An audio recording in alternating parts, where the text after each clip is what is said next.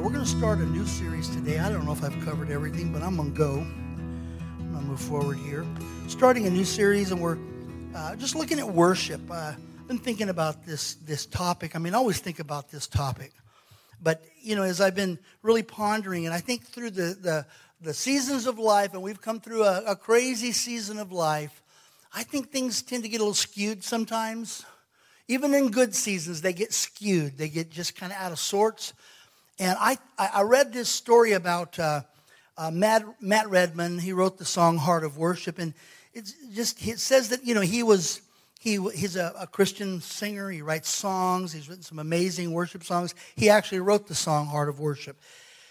And it says that song came out of a season and a time where he said at their church, somewhere over in England, I believe it's in England, I know it's overseas, it says that the Lord was dealing with him, and he said, we're not going to have any music for a while. It says that he just said, no music. We're not doing any instrumentation. We're going to get together, and we're going to begin to learn to worship. It's like, now some people say, how can you do that without music? I'm sure that's what was going through some of their minds. But worship is not music. No, you use music to worship. Musicians worship with their music. But the thing is, it says that he didn't do anything for a long time. And then when he came back after whatever that season was, and he introduced music back into their services, he just said that people had a better grasp. And obviously we're not going to do that. But the point is we worship God. It's not a song. It's not a melody. It's a response. I guess that's what I've kind of come to the conclusion. It is a response. Because if worship was simply a song, there's a lot of folks that would say, well, I'm out. I'm left out because I don't play an instrument. I can't sing. But the truth is, it's a response to God. So let me just start here in Mark chapter 12. And I'm just going to kind of tell a little bit of the pre-story here. And then we're going to jump in after I get finished telling kind of the beginning of the story. Then we're going to jump in about verse 28. But let me start here. I'm not going to read the whole thing, just going to tell it. This is the place where Jesus comes to a place, and he's, as usual, there's people everywhere. There's people all around. He begins to teach, and he tells a story. So he begins to tell them this story about a man that planted a vineyard. And it says that he built a wall around it. He dug a pit where he could press the grapes out, and he built a lookout tower. He just built this vineyard. And then it says that he leased it out to other farmers, to other people. And it says that they moved in, and they started taking care of it for him. And then he would send back, after a while, he sends back one of his servants to go collect his part of the harvest. And so, the farmers that are there, and let me just go through this quickly because I'm really not going to spend a lot of time on this, but it kind of builds the tension a little bit of what happened. And so Jesus, this is a story he's telling, okay? Did this really happen? I don't know. Actually, the story comes from Luke, not from Luke, from Isaiah. You can go back to Isaiah. I think it's Isaiah chapter 5 or 6, I think. Isaiah 5 is the same story. It's where Jesus is telling. So these guys knew this story. So it says that they come back and they say, hey, we've come to collect for our master. And they say, we're not giving you any of this stuff. This is our stuff. And so they beat him and they send him home empty-handed. So the master says, there must be a misunderstanding. So he sends another servant. And then they beat him and they send him out empty-handed. So then he does this back and forth several times, many times. And then eventually they kill one or two of them. And then finally this guy that owns the vineyard says, look, the only one I have left that I can send is my own son. Now he's telling this story to the religious leaders, to the Pharisees and the Sadducees and all the people that are standing around. And as he tells the story, he tells it in such a way that they understand, first of all, he's talking about us. Because he says, what will that landowner do? Because it says he sends his son goes, and they're looking at the son, and they're going, this is the heir. If we kill this guy, we can take it all, because he'll have no one left. And so they take his son, and they kill him, the landowner's son, the vineyard owner's son. They kill him, and they throw his body out. And they're thinking, that's all done. And then Jesus asks the question, what will this man do? Now, I've tried to find it in other translation to soften the blow a little bit, but you can't soften the blow because Jesus says he will surely send and kill these guys. Sorry, that's just what he says. I know I'm trying to find another translation that softens the blow, but he's angry. And the Pharisees, so the Pharisees look at this and they look at one another and they say, you know, he is talking about us. Verse 12, let me pick this up, and I don't think it's on your paper, but let me pick this up.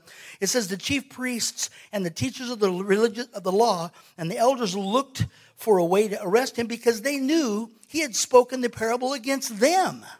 So they realize he's talking about them. Now, they go on from that point, and so then they begin to ask him questions, all kinds of questions. The first question, and I'm not going to spend time on these, but I'm just kind of building so you see where this comes from. They ask him the first question. Well, Master, they're trying to trick him. Master, what is your outlook? What is your feeling about paying taxes? Because, they want a lot of taxes. And he says, well, give me a coin. And you know the story. He takes the coin. He says, well, whose image is on the coin? Well, Caesar's. Well, give to Caesar what belongs to Caesar and give to God what belongs to God. Got out of that one. They're just trying to trick him. And so then they go on, and then somebody else steps up, and they says, okay. We used to do this when we were kids. We'd come up with situational stories. What would you do if? What would you do if you found yourself on a deserted island and there's a Coke machine and you're dying of thirst? Are you going to break into it, or are you going to start looking for a quarter to buy a Coke? I mean, something dumb like that. Well, this is what these guys are doing. Now, these people that were asking the next question, they didn't believe in the resurrection, so that was the catch there. They were just trying to trick Jesus. And so they said, okay. So suppose there's a man and he marries a wife and he dies and he doesn't have any children. So the law says that his brother, if he has a brother, his brother has to marry her and give her children to carry on the name. But what if he dies? And then, so the third brother marries him, and, he doesn't have any children, but he dies. And this goes on for 7 brothers. You know what I have said? Somebody needs to investigate that woman. That's what I would have said. But Jesus doesn't say that. Jesus realizes that they are just trying to trick him. And so what does Jesus say? Jesus says, after they tell all this, so who in heaven, because they don't believe in the resurrection, so after the resurrection in heaven, whose wife will she be then? And Jesus goes, man, that's a brain twister, isn't it? No, Jesus didn't do that. Jesus says in verse 24, your mistake is that you don't know the scriptures and you don't know the power of God. For when the dead rise, they will neither marry or be given in marriage. In this respect, they will be like the angels in heaven. He got out of that one, and they were going, ah. So there was a guy standing there listening, and this is the guy I want to center in on and focus on. So there was a guy standing there, and he was listening. And I'm going to pick it up here in verse 28. It says, one of the teachers of the religious law standing there listening to Jesus, listening to the debate, he realized that Jesus had answered well. So he asked, of all the commandments, I believe his heart was sincere. I think he recognized that Jesus had some great insight. He understood things. And it says that of all the commandments, which is the most important? And Jesus says, the most important commandment is this. Listen, O Israel, the Lord our God is one God, and the only Lord. And you must love the Lord God with all your heart, all your soul, all your mind, and all your strength. The second is equally important. Love your neighbor as yourself. No other command is greater than these. And he says, you've answered well. You've spoken the truth, saying that there's only one God. Why did he point that out? Because in the the Jews would pray several times, but in the morning prayer and in the evening prayer, they prayed what they called, I don't know if I'll say it right, but the Shema, something like that. Shema, whatever it is. And that was the thing, the Lord our God is one God. That's what they would say. They would declare that. The Lord our God is one God. So Jesus takes that and he puts that out front. The Lord our God is one God. And then he says, this is the most important commandment. Love the Lord your God with all your heart, soul, mind, and strength. He got some common ground with them. Oh, yeah, he understands. He understands. He's not leaving this out. And so he says, love with all your heart, all your soul, all your mind, and all your strength. And Jesus tells him, he realized how much the man understood, and he says, you are not far from the kingdom of God. And after that, everybody kind of left because they were afraid to ask him any more questions. Now today, I think just taking that verse, the most important commandment, it really points to worship. You shall love the Lord your God with all your heart, with all your soul, with all your mind, and all your strength. That's how God wants us to. What is the worship? What is worship that pleases God? It's the kind of worship that is all involved. Is it easy? I don't know that I'd say it's easy or hard, but it's definitely focused.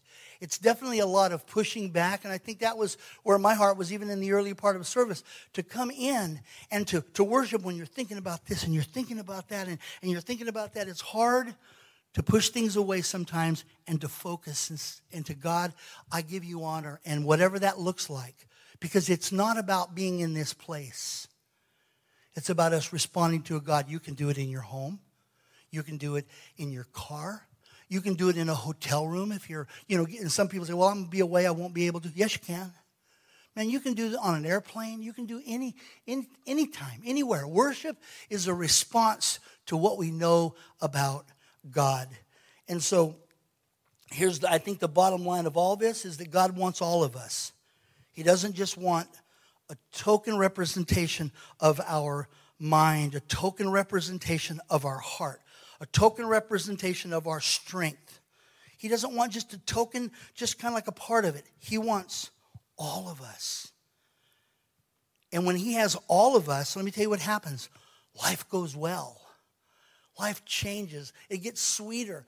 Things begin to work out better. Pastor Joe's talking this morning about, about giving, and it's like when I give God my all, he opens doors and he makes things come into my life. And here's the thing. I don't worship him so that he'll bring things into my life. That's a byproduct.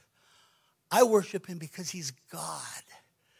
And when we actually understand that, when we can get a grasp on that nothing else, nothing is more important than God. Nothing. Well, other than my job and, you got to, and other than my, my mortgage payment. Well, and other than, no. Nothing. Other than my wife. Sorry. I remember when Dana and I got married, we talked about a lot of different things. And I remember, I don't even remember how the conversation went. I don't even know. But I just remember we had it because she's made mention of it before to other people. And the thing was this. I love God more than I love her. Oh my gosh. Hope she doesn't hear that. Because I love God, because I put God before her, I can love her better than I ever imagined. I love God more than I love my kids. That's what God wants from us, that he is first. He is priority. And worship is when we put God at that first place, all the things, all the mountains standing in our way that we can't get past seem to come down, or they move out of the way, or they just disappear. So, and it's not like, okay, well, I'm going to do a better job tomorrow. No, this is a lifetime.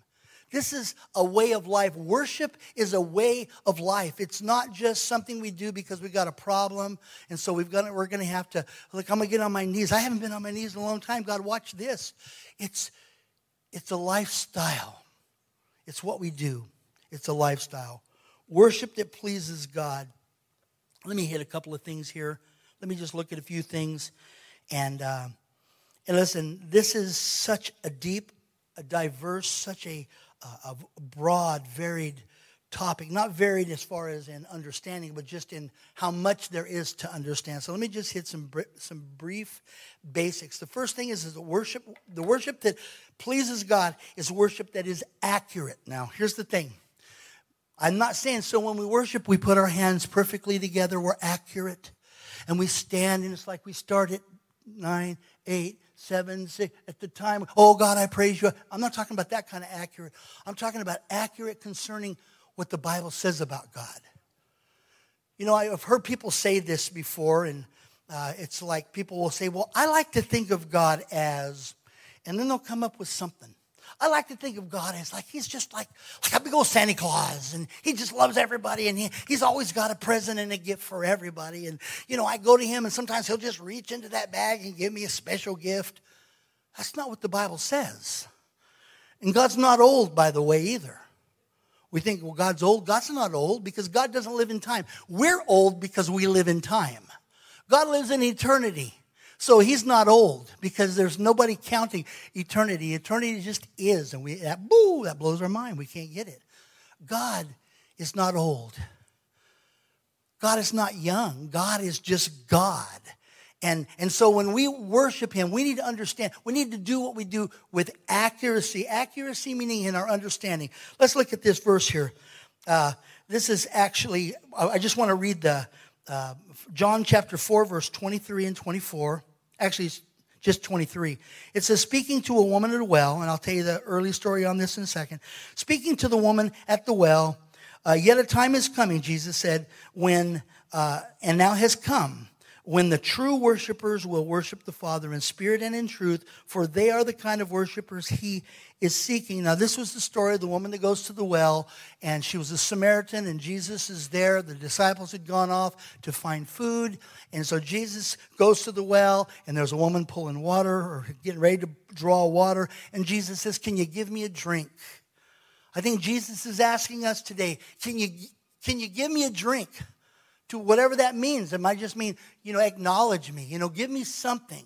And so Jesus says to this woman, can you give me a drink? And the woman says, well, how is it that you being a Jew and me being a Samaritan, you would ask me for a drink? And Jesus says, look, if you knew who was speaking to you, you would ask me for the living water.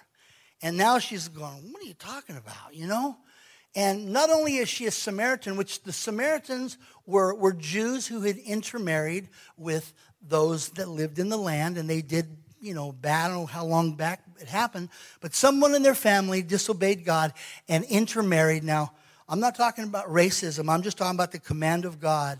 Don't marry these people. They worship other gods. That's what the Lord told them. Well, somebody did it. Long and the short of it, God still loved the Samaritans.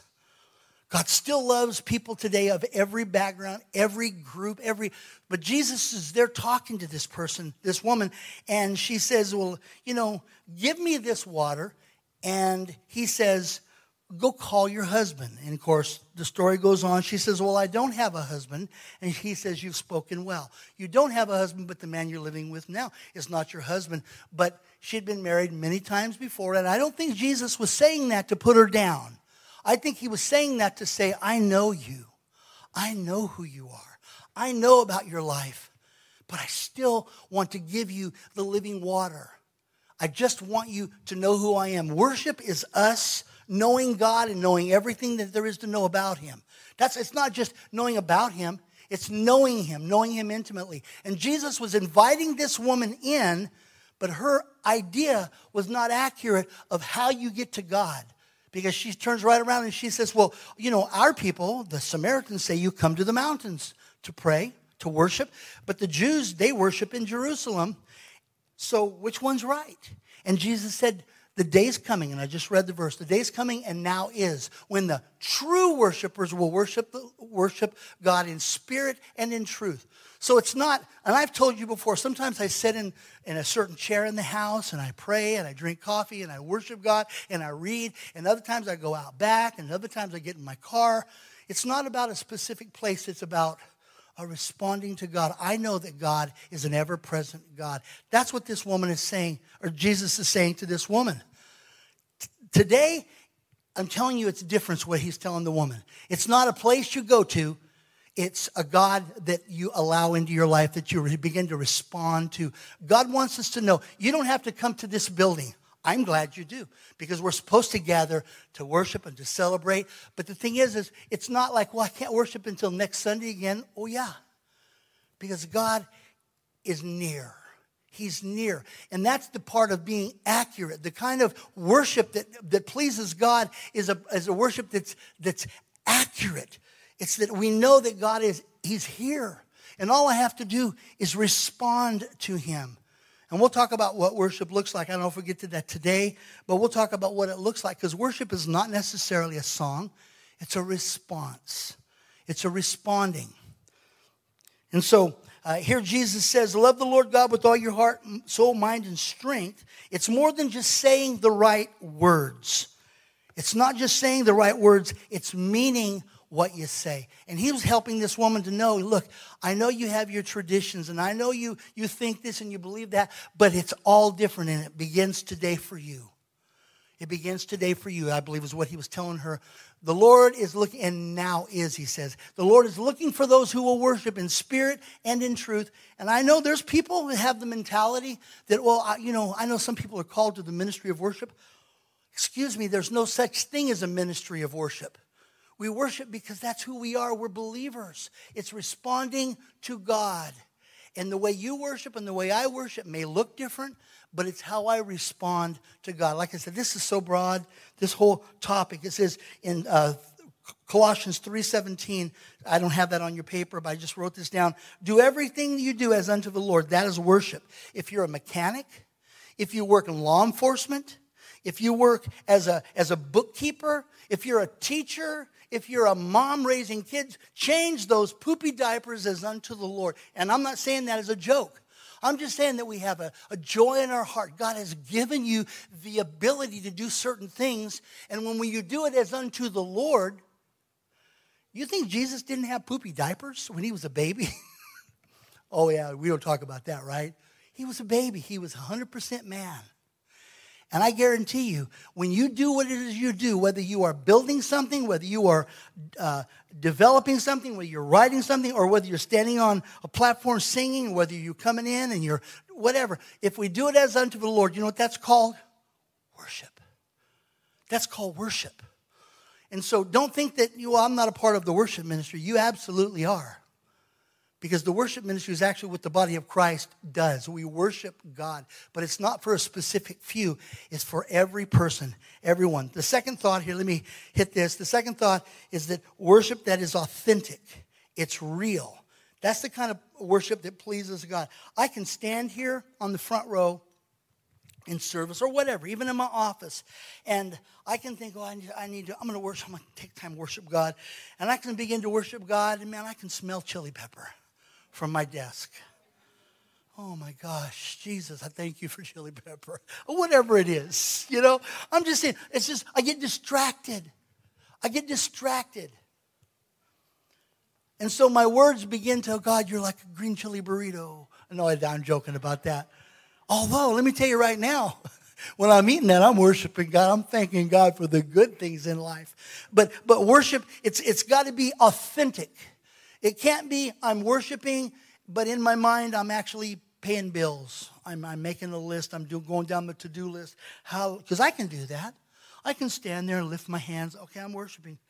Let me see here. Because I can do that. I can just say things. Man, doing this long enough. I can just do it. I can say things, but it's not authentic. Does God hate that? I don't think he hates it, but I think he goes, doesn't smell like sweet smelling incense to me. It smells like something else, like nothing. It needs to be authentic. And so let me read, this is 1 Samuel chapter 16. This is the story where Samuel comes to anoint David, finds the next king, the one that God is going to anoint, and he looks down all the brothers, and he's not there, so he says, do you have another son? Yeah, I have another one, but he's a little guy. Go get him. He brings him in. He looks at him, and he says, this is the guy, David, and he pours the oil over David's head. But during that time, the Lord told Samuel, he said this, he said, the Lord does not look at the things people look at. We look at the outside. You can look at me. If I could be standing here on the front row and I'm just whatever and I got tears running down my face, you don't know that I'm probably crying about the fact that I didn't get to do something I was supposed to get to do. You don't know because you don't know my heart. I don't know your heart, but God knows my heart. And so the thing is, and it's not about me convincing you, it's about me being honest and integral with God. So the Psalm says, the Lord does not look at the things that people look at. It says, people look at the outward appearance. Oh, look at that. Oh, that's wonderful. And maybe it is. I don't mean to say everything we see is disingenuous, but I'm just saying that we don't really know, but God knows. And so he goes on and he says, but God looks at the heart. But God looks at the heart. God looks at my heart. He looks at your heart, not just in church, every day, all day long. As he speaks to us, and he's looking to see if we're going to respond. He watches. It's not a test. He's not tempting us to fall. He's not tempting to trip us up. He wants us to respond to him. A response to God is worship. Just want you to know. Responding to God is worship. It's not just a list of do's and don'ts where God said, do this, so I'm going to do it. He says, don't do that, so I won't. A response is, God, thank you for ordering my steps, however you would say it. Doing what you do as unto the Lord. Lord, I believe you're opening a way. Whether you say that or not, you go forward knowing that God is with me. The enemy in the world will say, you know what, bad choice. Oh, that's a bad decision. The Lord is ordering my steps. And I do that, and I pull those thoughts down. I cast those thoughts down. There are a lot of forms of praising God in the Bible. Lots of different forms. Let me just name a few. There's confessing. That's worshiping. Confessing. Confessing what? Confessing that there's no God but my God. That there's no God higher than our God. Confessing that he's the creator of all things. That he makes a way where there appears to be no way. That's a form of worship. It's singing. We've already talked about that. Shouting. Not shouting at each other, mad. I mean, shouting his praises, glory to God and whatever. When something great happens in your life and you're excited and you're saying, thank you, Father. Thank you, Jesus. That's worship.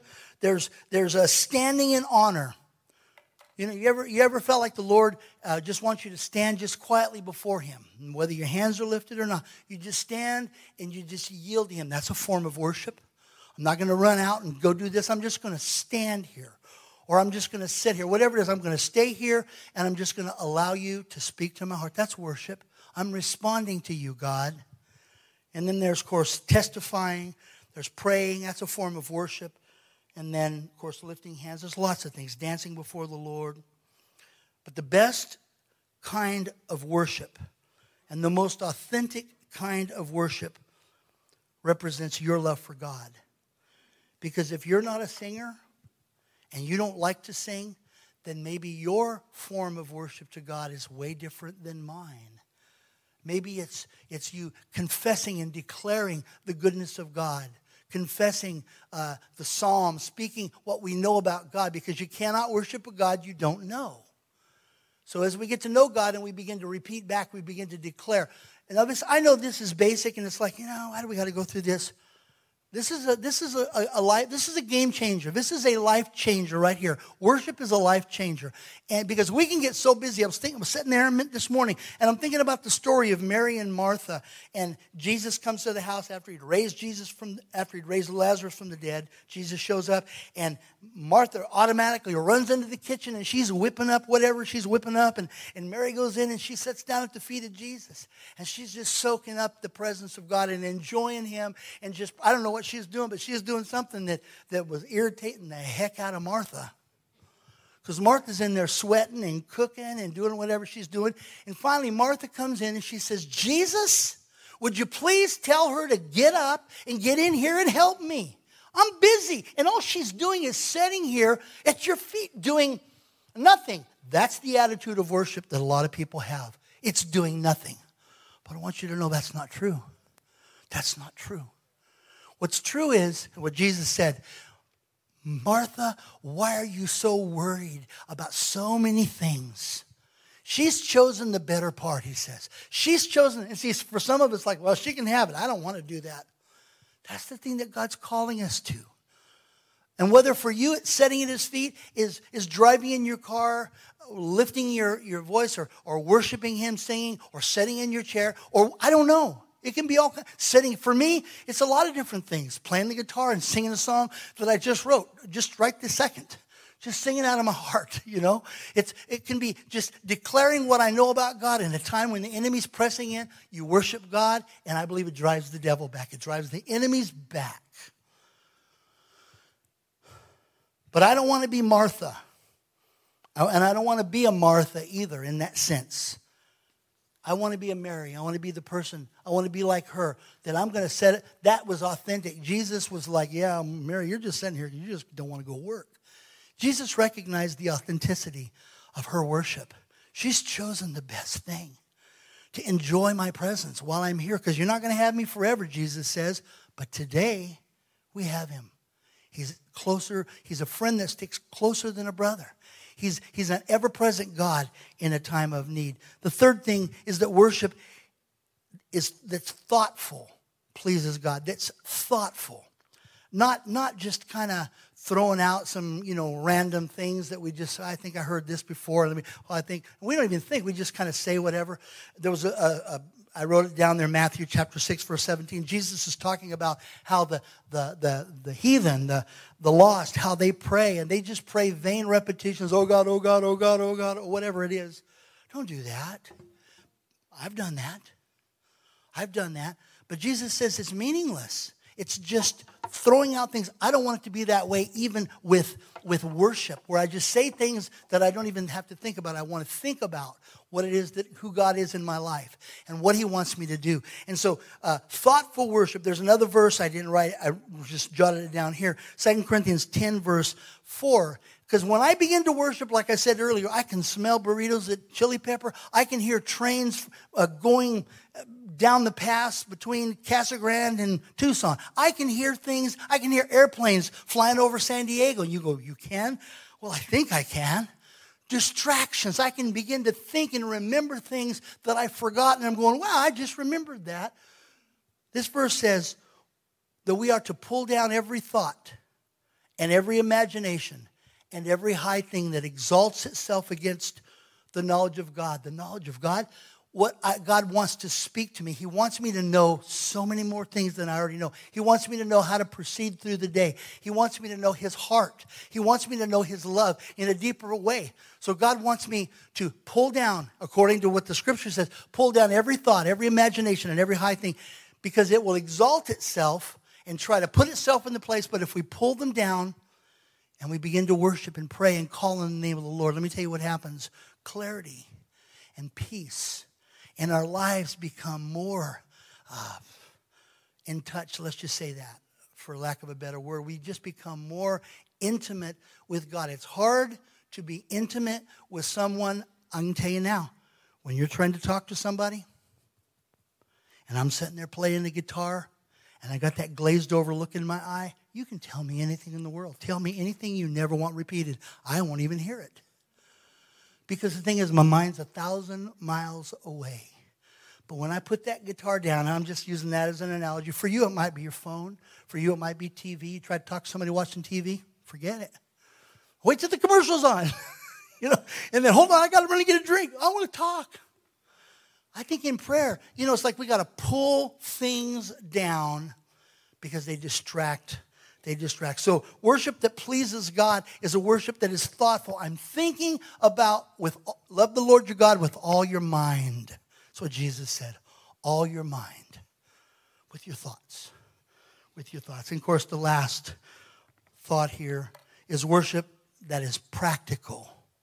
That's the kind of worship that pleases God. Practical. Well, what does that mean? It means that it's something that you can do. Well, I would worship God, but I don't play the big cello. If I could play the cello, I would work. No, I would worship if I could. No. Something practical. What do you do well? What do you do well? Because I think God's given you giftings. I think I remember when I was a mechanic, and I remember hearing this analogy a long time ago, that basically what you have the ability to do. Pastor Joe, when you were a veterinarian, when you were working as a veterinarian, and you were in there and you were doing surgeries and you were treating animals, and you know what? That was worship because God had created you to do that. I think moms that have babies. Moms that have babies, they think that this is the worst time in my life in some respects because I am I'm locked down, I'm tied down. You're doing worship because God gave you the ability to create that baby, and now he's giving you the ability to raise that baby. That's worship. A bird that flies, and I heard all these analogies from Rick Warren. I was reading some stuff in his book, and he says the worship for an animal is it does what it's supposed to do. It sings, it chirps, it flies. Well, what if a bird got up there and he just said, I'm just going to walk. but God created you to fly. Well, I know, but, I don't, maybe I shouldn't be flying. Worship is we do what it is that God's given us the ability to do. For some, it's singing. For some, it's building. For some, it's teaching. For some, it's, I don't know. There's so many different things. But we do what we do as unto the Lord. And that, I believe, is worship. I believe there's an aspect of worship that we do get on our knees. We get on our face. We sit and we lift our hands and we honor and we pull everything down. But I also think we're supposed to worship. Our life is supposed to be worship. And I love this verse, Romans 12, verse 1. This is the New Living Translation. It says, and so, dear brothers and sisters, I plead with you to give your bodies to God because of all he has done for you. Let them be let them be a living and holy sacrifice, and the kind he will find acceptable. This truly is the way to worship him. Doing what? Giving your body, your life. Okay, I'm going to lay my life on the altar. You just going to lay there? He didn't say give your spirit as the sacrifice of worship. He said give your body. Give your body as a sacrifice of worship. So what? So are they going to drive a knife in my heart? No. We sacrifice ourselves and say, God, I'm going to put you first in everything I do. Because I'm a mechanic, I'm going to do what I do ethically. I'm going to do what I do to honor you. I'm going to honor people that I work for, whatever it is. I'm just using that because that's what I did for a long time. I'm going to do what I do as unto the Lord. What would please God in this? I just think that it's got to be practical. It can't be something we only do on Sunday morning between 10 and 11 o'clock. It's what we do 168 hours a week. And I'll tell you now, when we worship God, you know what happens? He moves mountains. He changes our heart. He causes things to go right for us. He causes the enemy to be driven back. When we worship God, things change. Things change. Let's take a minute and